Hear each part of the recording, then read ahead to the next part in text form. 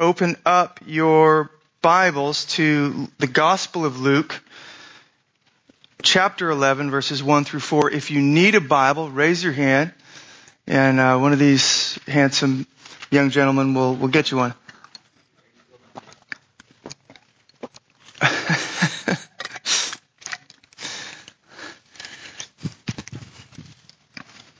But in your New Testament, it's going to be Matthew, Mark, Luke. We're chapter 11. The verses are the small letters if you're new to kind of navigating the Bible. Verses 1 through 4. So the beginning of chapter 11 is where we're going to camp out this morning. Let's read, and then I'll pray and we'll dive in. Now Jesus was praying in a certain place. And when he finished, one of his disciples said to him, "Lord, teach us to pray, as John taught his disciples."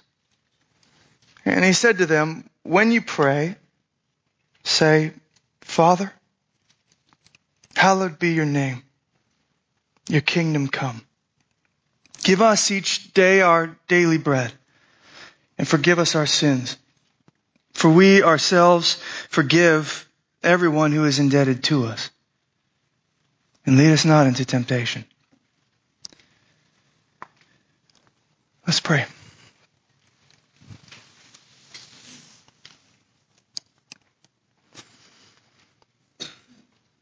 Father, we meet once again to bow before your word, to get underneath the authority of your word, to build our lives upon the foundation of your word. There are myriad voices in our culture ready to direct us, ready to tell us what we need, ready to tell us how to fix all that ails us. And yet we know that the one place, the only one who has the words of eternal life is you. And so we come to you this morning asking you to help us. Help us navigate the complex terrain of prayer and relationship with a God that we can't see face to face, and a God that we don't always feel like we hear from or know what you're doing, a Father that's supposedly near but sometimes feels distant. And God, we need you to draw near in these moments and teach us what it looks like to relate to you. We need you to teach us how to pray. So I pray, God, that you would be pleased to use the time we have toward that end for your glory and for the good of your people here this morning. It's in your name I ask these things. Amen. Real quick, sorry. So this is now actually, if you were out last week or this is your first time hanging with us, this is the second week really looking at this text that is typically referred to as the Lord's Prayer. It's kind of Luke's version of what maybe is more familiar in Matthew's Sermon on the Mount. Perhaps a summarized version of that very same conversation Jesus was having with his disciples there in Matthew, I think it's 6, or perhaps another kind of reiteration as Jesus is teaching his disciples how to pray. But in either case, what we have is the Lord teaching us how to pray here. The disciples, and I kind of said this last week, when they hear Jesus pray, when they hear him engage with his heavenly Father, there is something compelling about it. There is something that makes them say, "Man, we want to learn how to do what you're doing." And one of the things that we see is that Jesus' relationship with the Father and his prayer life, therefore, must be compelling. But one of the other pieces to that, and this disciples' request to teach or to learn from Jesus, is the reality that prayer is often complex or confusing. That we need help. that even the guys who would go on to be the apostles and lead the charge for the kingdom of God and the advance in the world are saying, we don't know how to pray. Can you help us? Can I get an amen on that? I feel that myself. You kind of sit there and you wonder, what am I doing right now? Am I supposed to be journaling? Maybe that would help. Talking out loud. Maybe that would help. Going for a walk. Using beads. What am I supposed to do? And we talked about a lot of that last week, but really, what we camped out on last time was there at the beginning of verse 2 as Jesus' help comes straight away to these disciples. The first thing he says, if you see it, is this idea of God as Father. He says, when you pray, say, Father.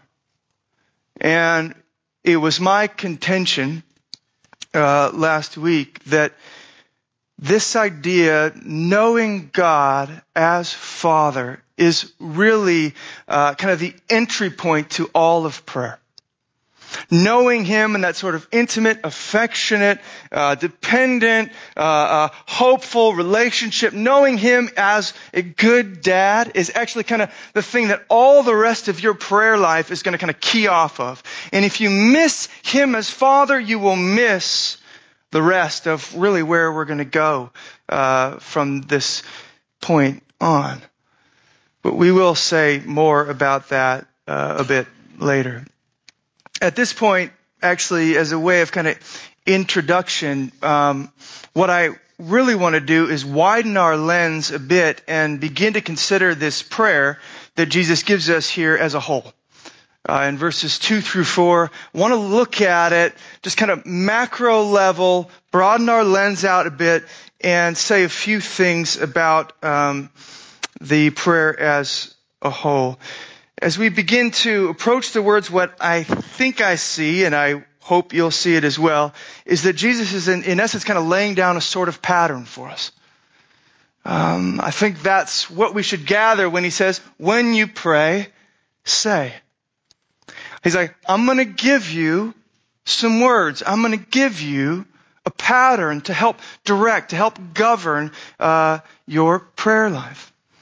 Now, I talked a little bit about this last time, but I don't necessarily think that Jesus is saying, hey, you should kind of mindlessly recite what I'm saying. In fact, in Matthew's version of it, Jesus, right before giving them the Lord's Prayer, says, don't be like the Gentiles who think they're going to be heard for their many words, and they just kind of repeat these mindless things. So I don't think He's saying, I'm giving you the magic formula, everybody, write this down.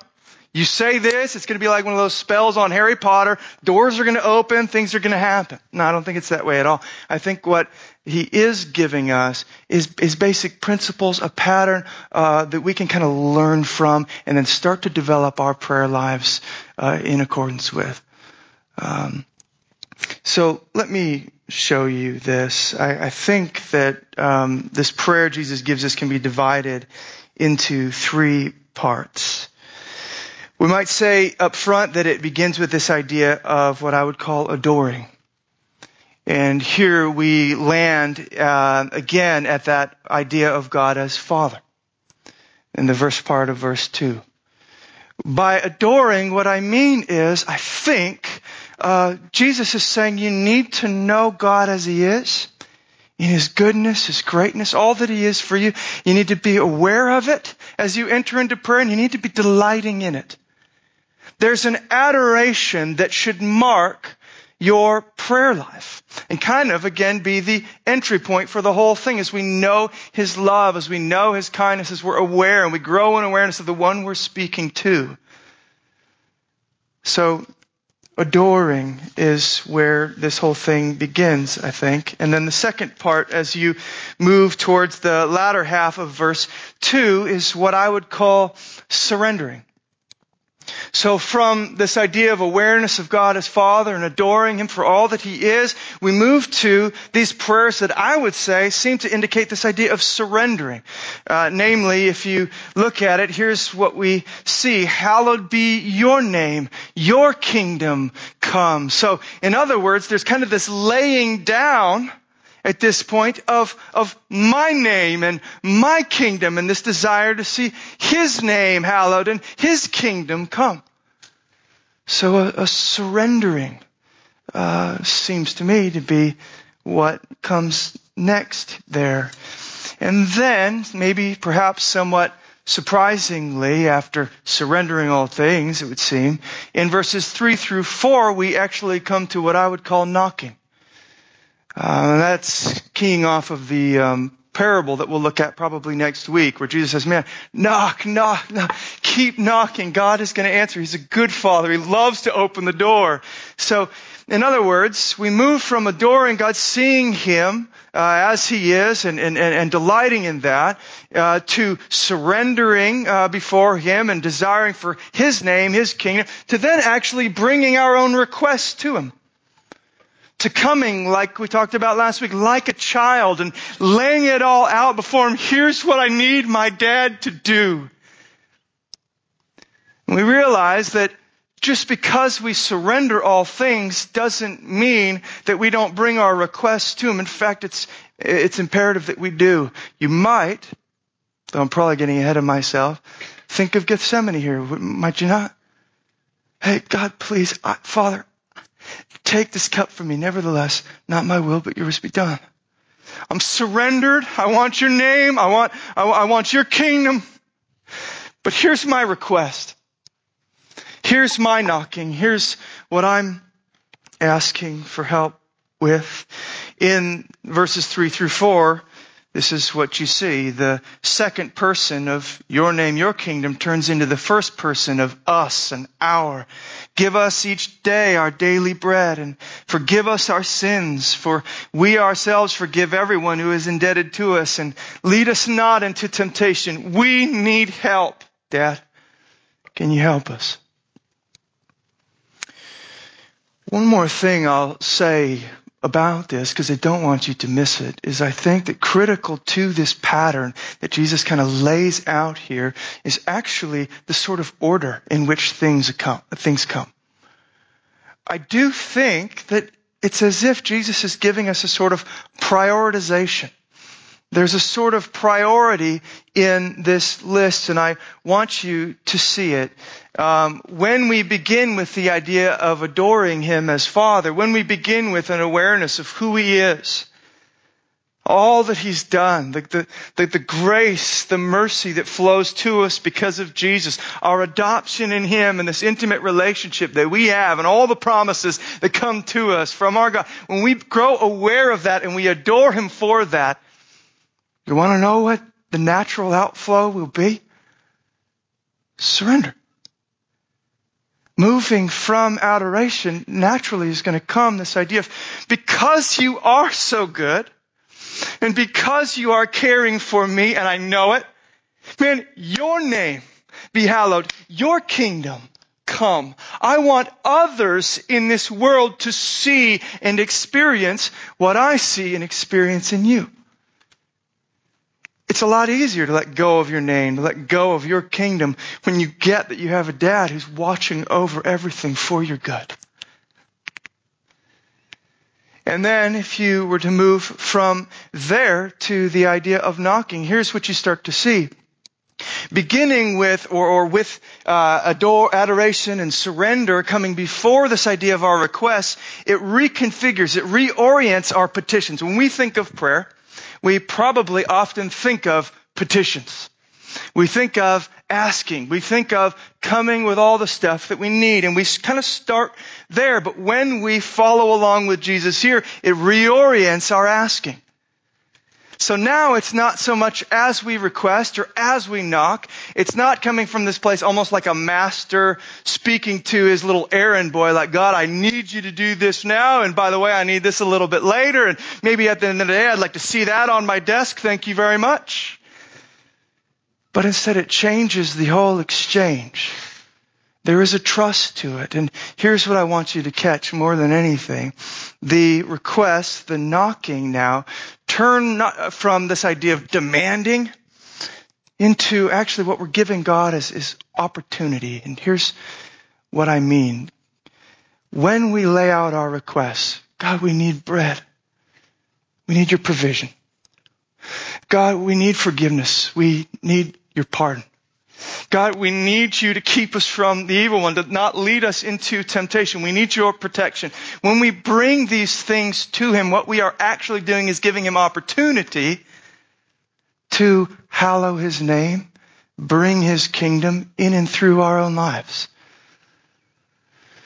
What I mean by that is God loves to glorify himself by providing for the needs of his people. Do you hear that? That is critical. It is not contrary to a concern for his name and his kingdom to bring your needs to him. In fact, one of the ways God loves to hallow his name and bring his kingdom is by coming into the needy stuff that you bring and helping. Showing you and the world that he is a good, good Father. Your requests and needs are not contrary to a concern for his glory. They become one of the main stages upon which his glory can be displayed. But you don't typically get that when you jump into prayer with, I need and I want and I need and I want. It feels like it's all about you, right? And you owe me and I need it. And when it comes, we hardly even notice because we moved on to the next thing. But we'll talk about that a little bit later. But when we move from adoring through surrender to then bringing our requests and knocking, it changes things. God, here's a way. Show my neighbors what you're like by providing for us in this way as a family. Everyone's looking in right now. I mean, this is how the Psalms, we'll probably spend an entire message tracing out this pattern throughout various prayers in the Bible. Just so you know.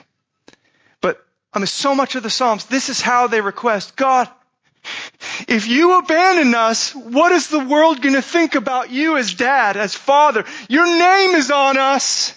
You set your name on us as your people. If you let us die here in the wilderness, if you let us starve, if you falter on your plan or on your promises, what are the nations going to say about you? Therefore, for your glory, come and work for our good. You see that? It's amazing. It's amazing. And it's, I think, laid out right here for us. Pattern, priorities in the prayer that Jesus gives to his disciples and to us.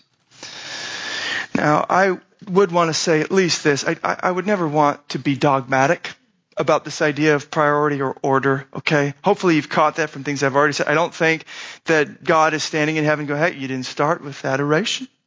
I ain't going to hear that.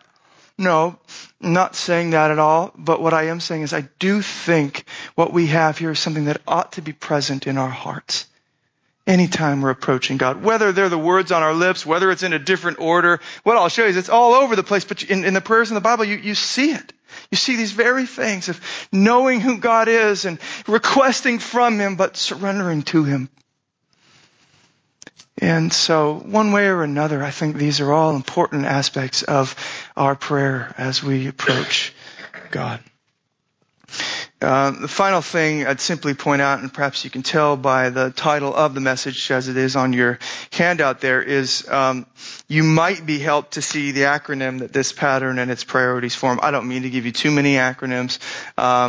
I know I did that for how to study the Bible as well, but these are basically my two go-tos. I've got DNA for studying the Bible, and then ASK or ask when it comes to prayer. Adore, A, surrender, S, knock, K. In other words, ask. I've found it to be a helpful way as I get on my knees before God of recollecting all that Jesus teaches here. Perhaps you will as well.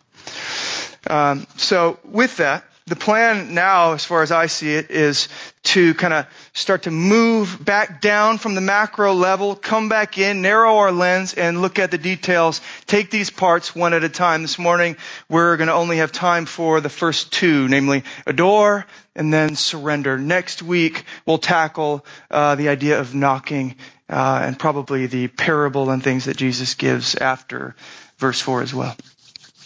So first, adore.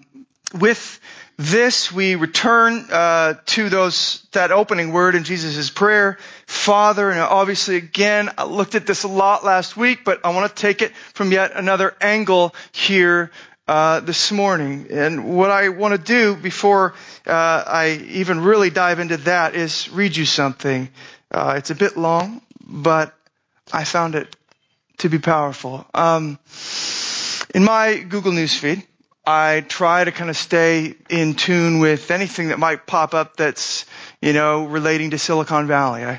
My eyes, my ears are kind of tuned into that because this is the area I live. This is the area our church is. This is the place that we're trying to advance the kingdom for Jesus. And so I want to know what's going on here. I want to hear and tune into stories about this place. And so there was a story run maybe last week, I think it was, about Steve Jobs and his troubled relationship with one of his daughters. And so I opened it up, started reading, I was like, oh wow.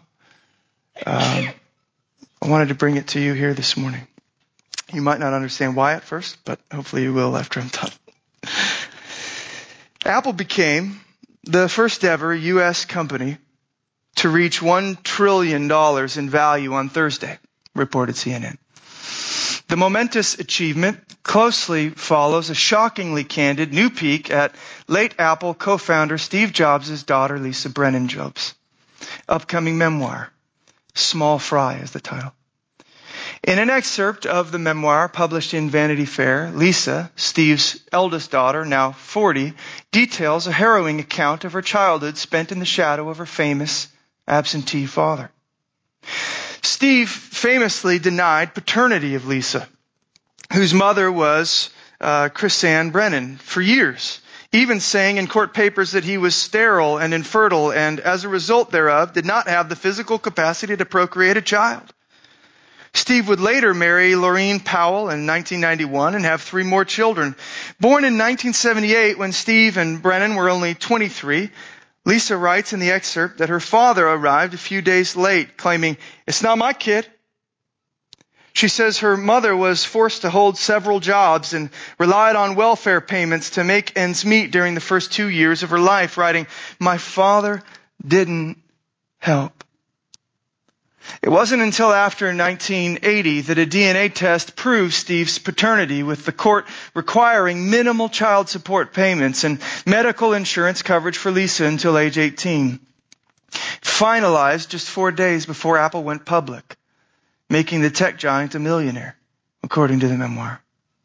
From that point forward, Lisa chronicles a complicated and distant relationship with her dad, from the 13 temporary homes she lived in with her single mother to the conversations that transpired after the father-daughter pair began spending more time together. For a long time, she says, I hoped that if I played one role, my father would take the corresponding role. Lisa writes in the Vanity Fair excerpt, I would be the beloved daughter, he would be the indulgent father. Yet, she says, if I had observed him as he was, or admitted to myself what I saw, I would have known that he would not do this. Lisa also details in Small Fry an exchange with her father when she asked to have his Porsche when he was, quote, done with the car, claiming her father ultimately retorted, "You're not getting anything, you understand? You're nothing. You're getting nothing." Lisa says there was never a grand reconciliation before Steve's death at age 56 in 2011 after a long battle with pancreatic cancer. Writing in the Vanity Fair excerpt, for him, I was a blot on a spectacular ascent, as our story did not fit with the narrative of greatness and virtue he might have wanted for himself. My existence ruined his streak. Now, why in the world do I take a few minutes to read that in the middle of a sermon? Here's why. I suspect, though probably none of us would ever say it, some of us indeed have felt it, maybe even this morning are feeling it right now. Namely, that God is kind of a dad, if he is a dad at all, for us like Steve Jobs was for this girl. He has everything. Man, his company just hit, one of the greatest marks of any company ever. He had millions of dollars when the court ruled, hey, you got to give minimal payments. He barely shelled out just enough to get by, denies her, doesn't want anything to do with her. God has everything, kind of like that. Could give anything. Hey, Dad, can I have your Porsche when you're done? No. Okay, you've got 10 cars. All right, cool. You're not going to get anything? God has everything, could give anything, and yet what I often feel, what I have regularly experienced is that I ask and I come and nothing seems to happen. It feels like He's kind of embarrassed by me. It feels like He's annoyed by me. It feels like He's absentee. He's not here with me. It feels like if He is a dad, He's no good.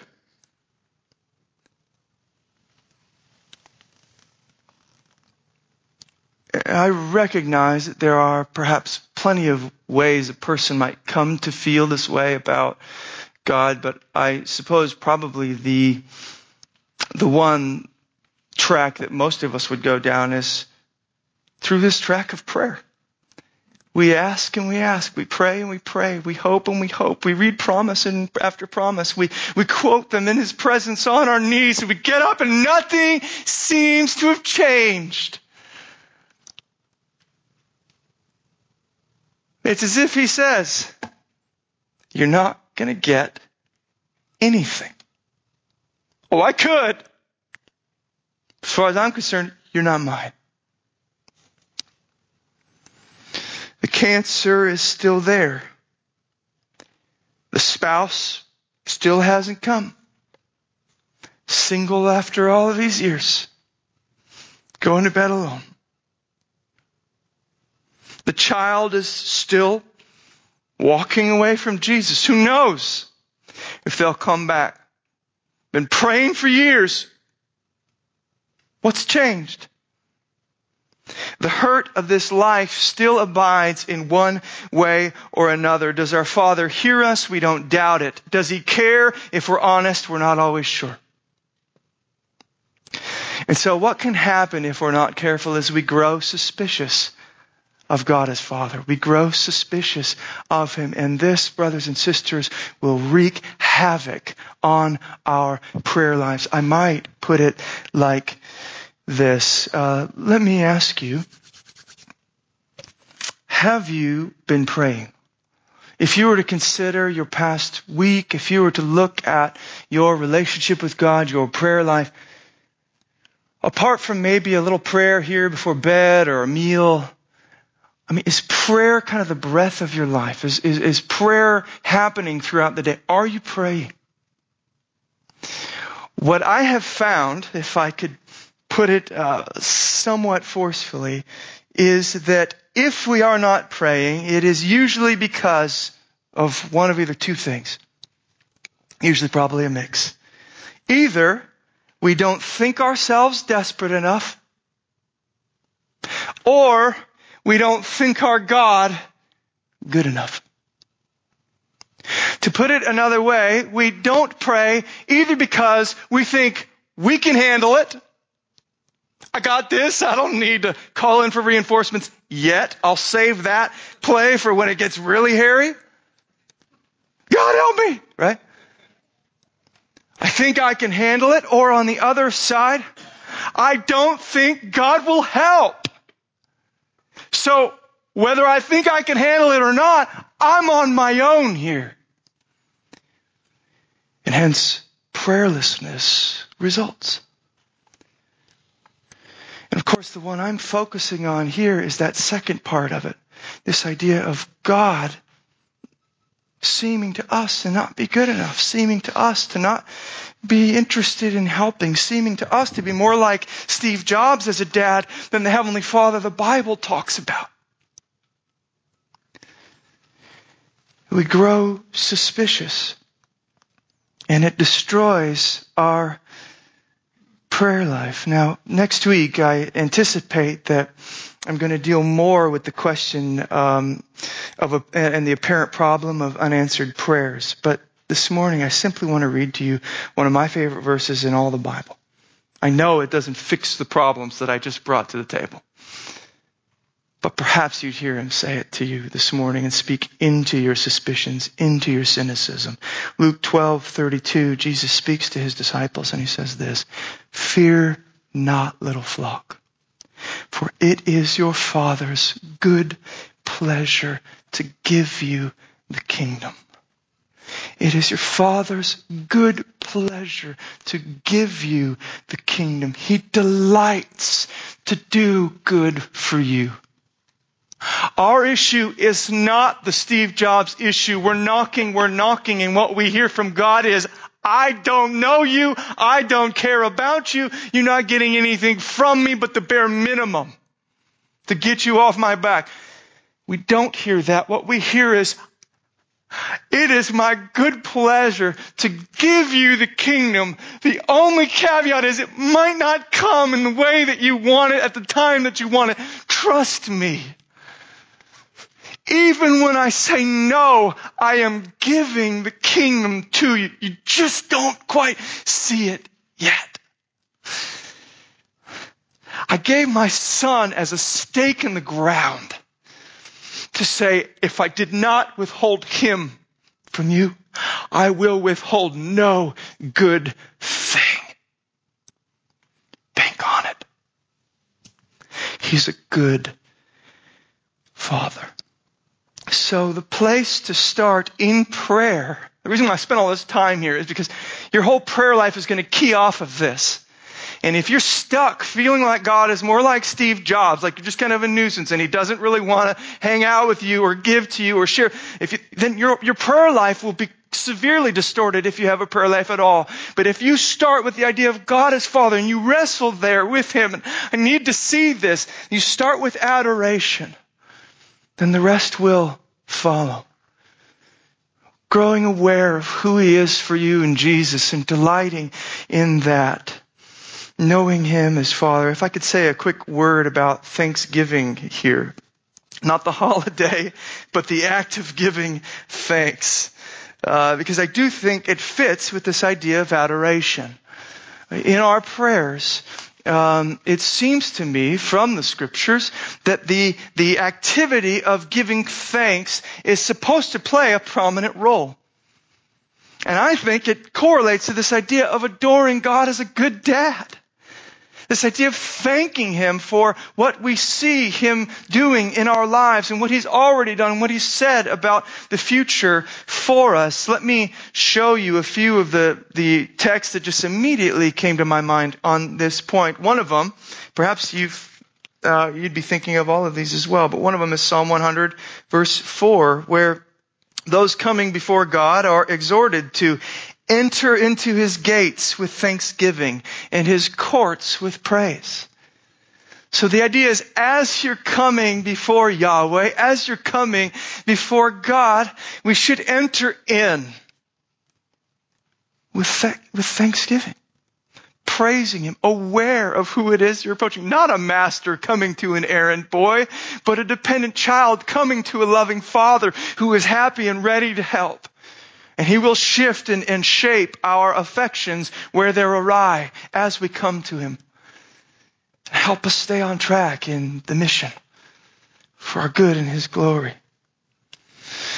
Or you might think of some of those things that Paul encourages his churches as he's writing to them to do. Colossians 4:2, Paul writes this, "Continue steadfastly in prayer." Now catch this, "being watchful in it with thanksgiving." I love that for a couple of reasons. One is, I think Paul knows that we're prone in our prayers to forget about thanksgiving.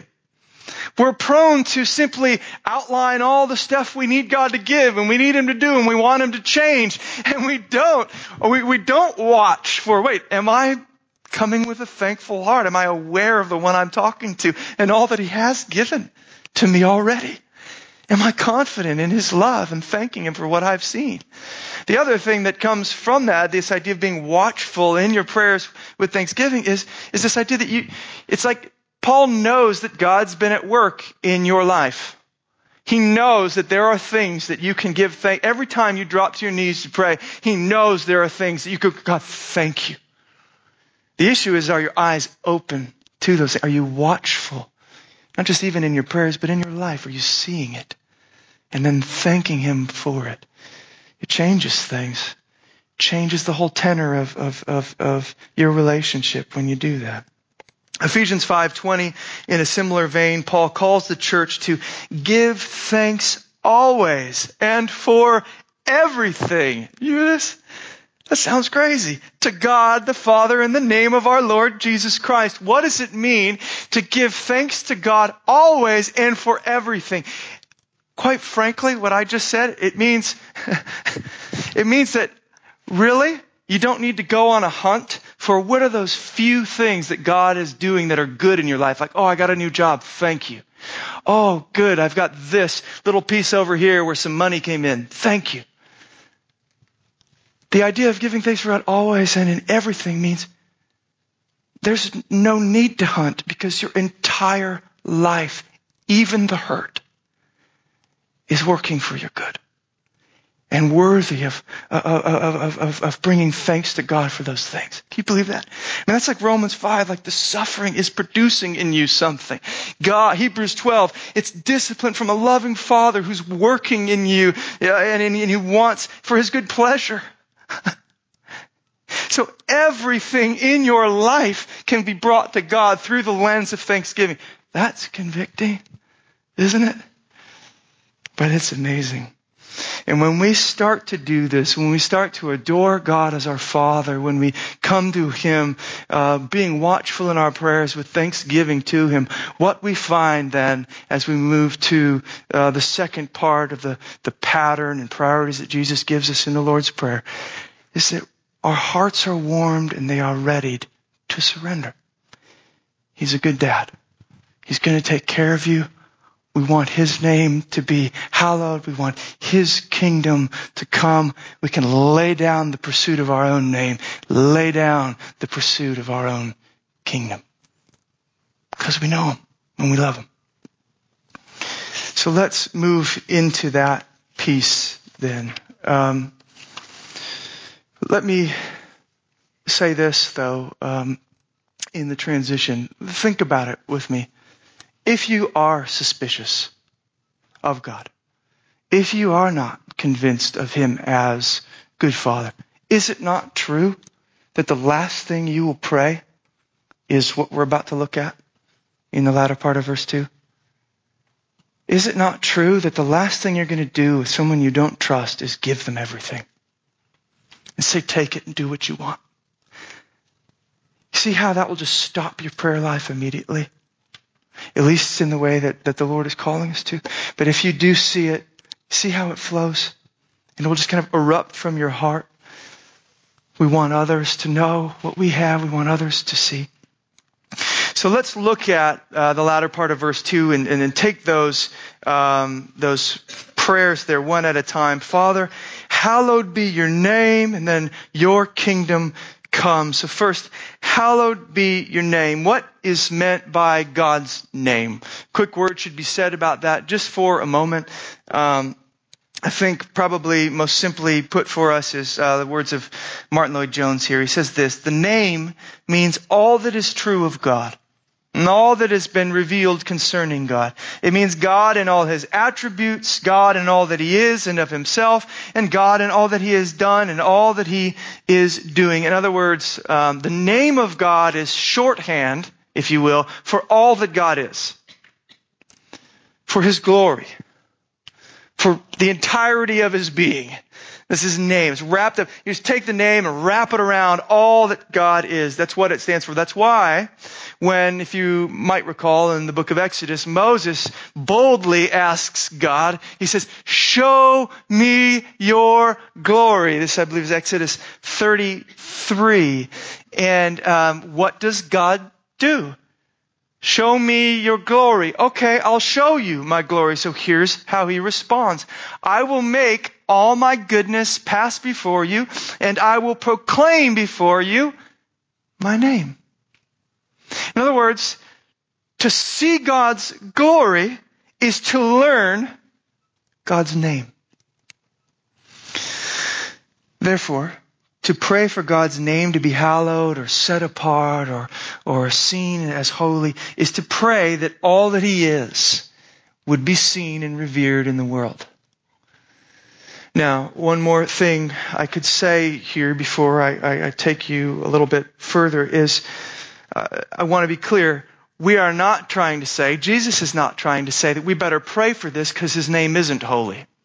It's not currently holy, and it's up to us to kind of push the ledger forward by our prayers. No, His name has always been, will always be holy, set apart. The problem is, it's not seen as such in the world.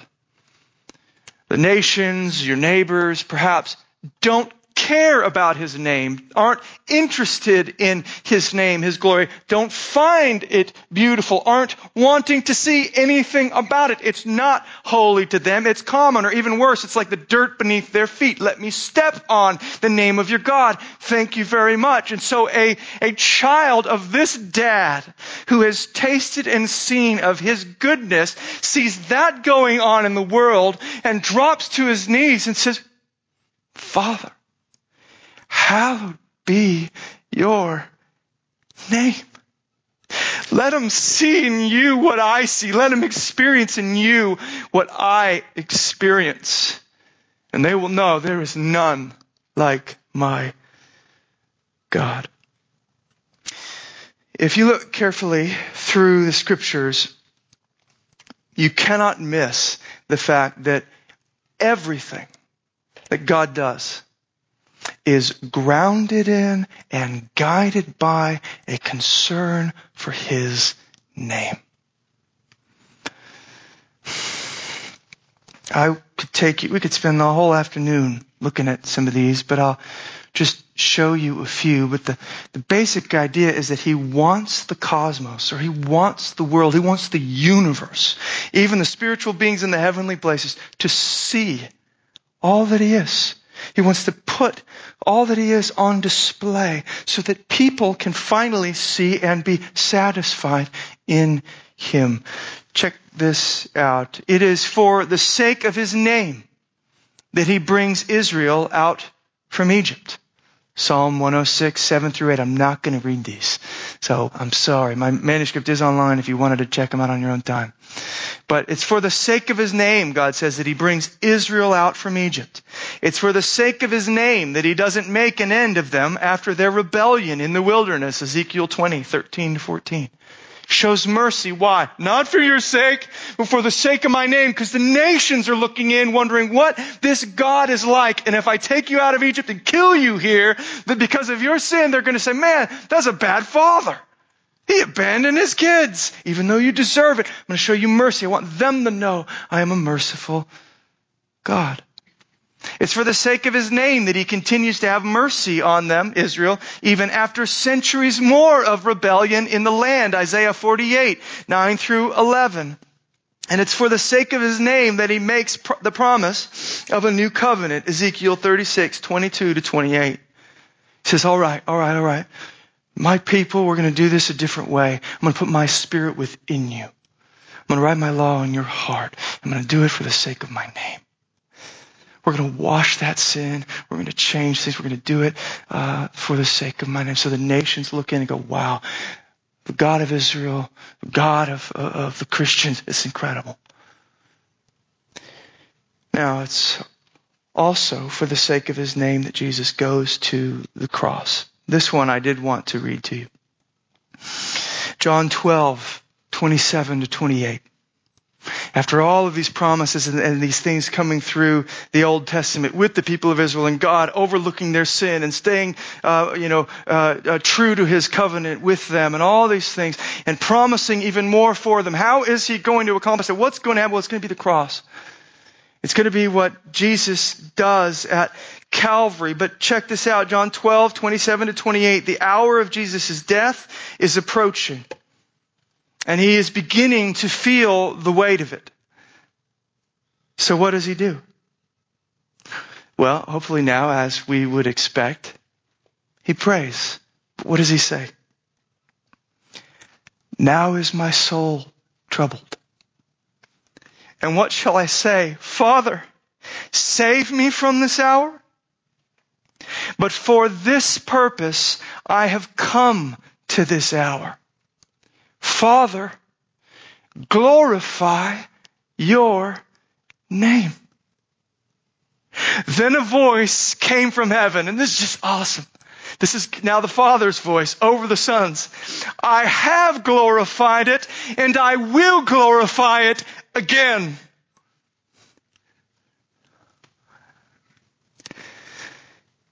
In other words, why the cross? Why the resurrection? Why the gospel? It's for the glory of God's name. It's because God made all these promises. God prophesied all this stuff he would do for the good of his people. And if he lets that fall, if he lets that falter, his name looks bad. He looks like a liar. He looks like he abandons his own. And so Jesus knows, I'm going to bring every promise in. Every promise is yes and amen in me. I have to go to the cross. Listen, what should I say, Father? Save me from this hour? No, glorify your name. And to the cross he goes. To uphold, to see the name of his Father hallowed in the world. That's why we're here. That's why we know God as gracious and good. He went to the cross with a concern for that name. So we, again, having tasted and seen something of this amazing grace, begin to be concerned with that sort of thing as well. Father, hallowed be your name, whatever it costs me. I want my neighbor to see your name as holy, whatever it costs me.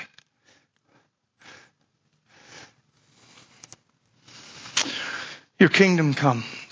This is where we'll bring things to a close. There is more that Jesus is teaching us here to pray, and it's this kind of related idea of your kingdom, God's kingdom, coming. The concept, the theme of the kingdom is massive in the Bible. Can't even remotely do it justice. In fact, some scholars would say the idea of the kingdom of God is what holds together the entire biblical narrative from beginning to end. From Eden to the new heavens to the new earth, God has been moving towards, God has been establishing kingdom. And the crazy thing that we see here in our text is that Christ is calling us to partner with God, as it were, in seeing this kingdom come and advance in the world through prayer.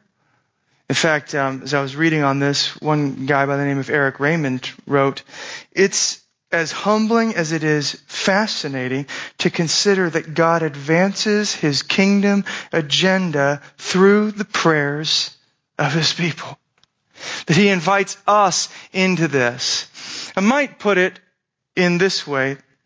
If hallowing his name is God's chief passion, then bringing in his kingdom is God's chief purpose. And we get to be a part of both through prayer. But I realize that still doesn't help us understand what it even means to pray for his kingdom to come. So let me help you out a little bit with this. Quick survey through Luke and this idea of the kingdom will fill this out for us. Luke 4:43. The first thing we need to see is that the kingdom of God is actually basically the same idea as the good news, the gospel.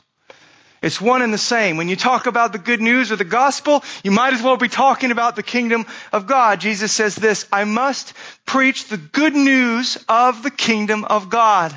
What we are to understand is because God is a good king, the arrival of his kingdom is good news for the broken and the lowly and the oppressed and the sinner who's longing for forgiveness. It's good news. We start to see more of why this is so as we continue. Luke 9:11 and in other places, we see that the preaching of this kingdom is often accompanied by miraculous healings. Let me read this to you. Jesus welcomed the crowds, spoke to them of the kingdom of God, and cured those who had need of healing. In other words, this is what the king and his kingdom coming looks like. It looks like restoration. It looks like healing. It looks like broken things being put back together. Therefore, perhaps as we bend our knee to pray, Father, let your kingdom come, it might look like praying for that sister who's been hospitalized and asking God to heal. It might look like asking God to remove the cancer from that loved one. It might look like praying for healing. God is a God who restores. And when the good news of the kingdom of God is proclaimed, it's often accompanied with miraculous healings. In Luke 11:20, really just immediately following our text, if you dropped your eyes down, we see that the coming of this kingdom means the overthrow of Satan and demons. I love this. Jesus says this, if it is by the finger of God, he just cast out some demons from this guy, and he says this, if it is by the finger of God that I cast out demons, then the kingdom of God has come upon you. In other words, there's a clash of kingdoms. And the kingdom of God makes no room, has no patience for the kingdom of the devil. And all the destruction, all the lies, all the deceit. So when the kingdom of God comes, it puts the devil on the run. Therefore, praying for the kingdom to come might look like praying against the enemy and his influence in the world, or the way he's blinded the eyes of some people that you love, or the way he's tempting you towards this or that. It might look like resisting and praying against. The kingdom comes when the devil flees, when God's finger touches and the devil cowers. In Luke 13:28, we see that the coming of this kingdom means judgment. Now this one's a little harder for us to swallow sometimes, but it makes perfect sense. It means judgment not just on the devil and his crew, but on all those among men and women that have followed in that rebellion. Jesus says this, in that place, hell, there will be weeping and gnashing of teeth when you see Abraham and Isaac and Jacob and all the prophets in the kingdom of God, but you yourselves cast out. So the idea of the kingdom necessarily involves a separation from evil. And you got to put all of this together. A good king who cares about restoring all things and overthrowing, pushing out, overcoming the work of the devil will inevitably need to remove all injustice, all oppression, all abuse, all wickedness, evil, sin, all of it. And those who are instruments of it. It would not be a happy place, a happy kingdom, if God just opened the doors wide and said, hey, come on in. We'd just be right where we are today. So it is good news, and the New Testament church longed for the day. That's how the book of Revelation ends. Come and make it right. Vindicate your saints from all the ways that they're persecuted and attacked. Overturn the injustice and make things right. Therefore, praying for God's kingdom to come might look something like that. Finally, in Luke 23:42-43, we see that the coming of this kingdom means salvation for the broken, the repentant sinner. I love this. Do you remember the words of the thief dying on the cross next to Jesus for his sin? Do you remember his words? Remember his request to Jesus and how he phrased it? Catch this. Verse 42, Jesus, remember me when you come into your kingdom. Remember me when you come into your kingdom. And what's Jesus' response? Truly, I say to you, today you will be with me in paradise. Here's the bottom line. Here's what just flies to the surface of this beautiful scene. This brother dying on the cross in judgment for his sin, the thief, knows, has this conviction by the Holy Spirit, we would assume, that Jesus' kingdom is a kingdom of grace. So even though, man, he knows he's guilty, he says, remember me when you come in your kingdom. I have this sense that when you come, it's not going to mean cut me down and destroy me, but you're going to restore. You can help. You can forgive. You can have mercy. So remember me, and your kingdom is good news for me. And Jesus says, you know what? You're exactly right. Today you'll be with me in paradise. It will be good news for all who bend their knee to the King. For all who see their need and stop with the charade of self-sufficiency. It will be the greatest news in all the world. The satisfaction of every longing when the kingdom comes. So, therefore, pray for our Father's kingdom to come might look like bending your knee, getting on your face, and begging for the salvation of your kid, your spouse, your parent, your neighbor.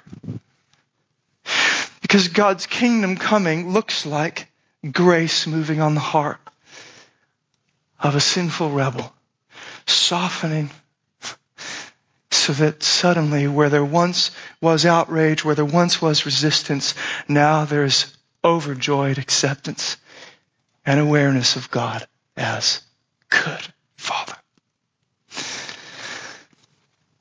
Prayer then, as Jesus teaches us, begins with adoring the Father for all that He is for us in Christ.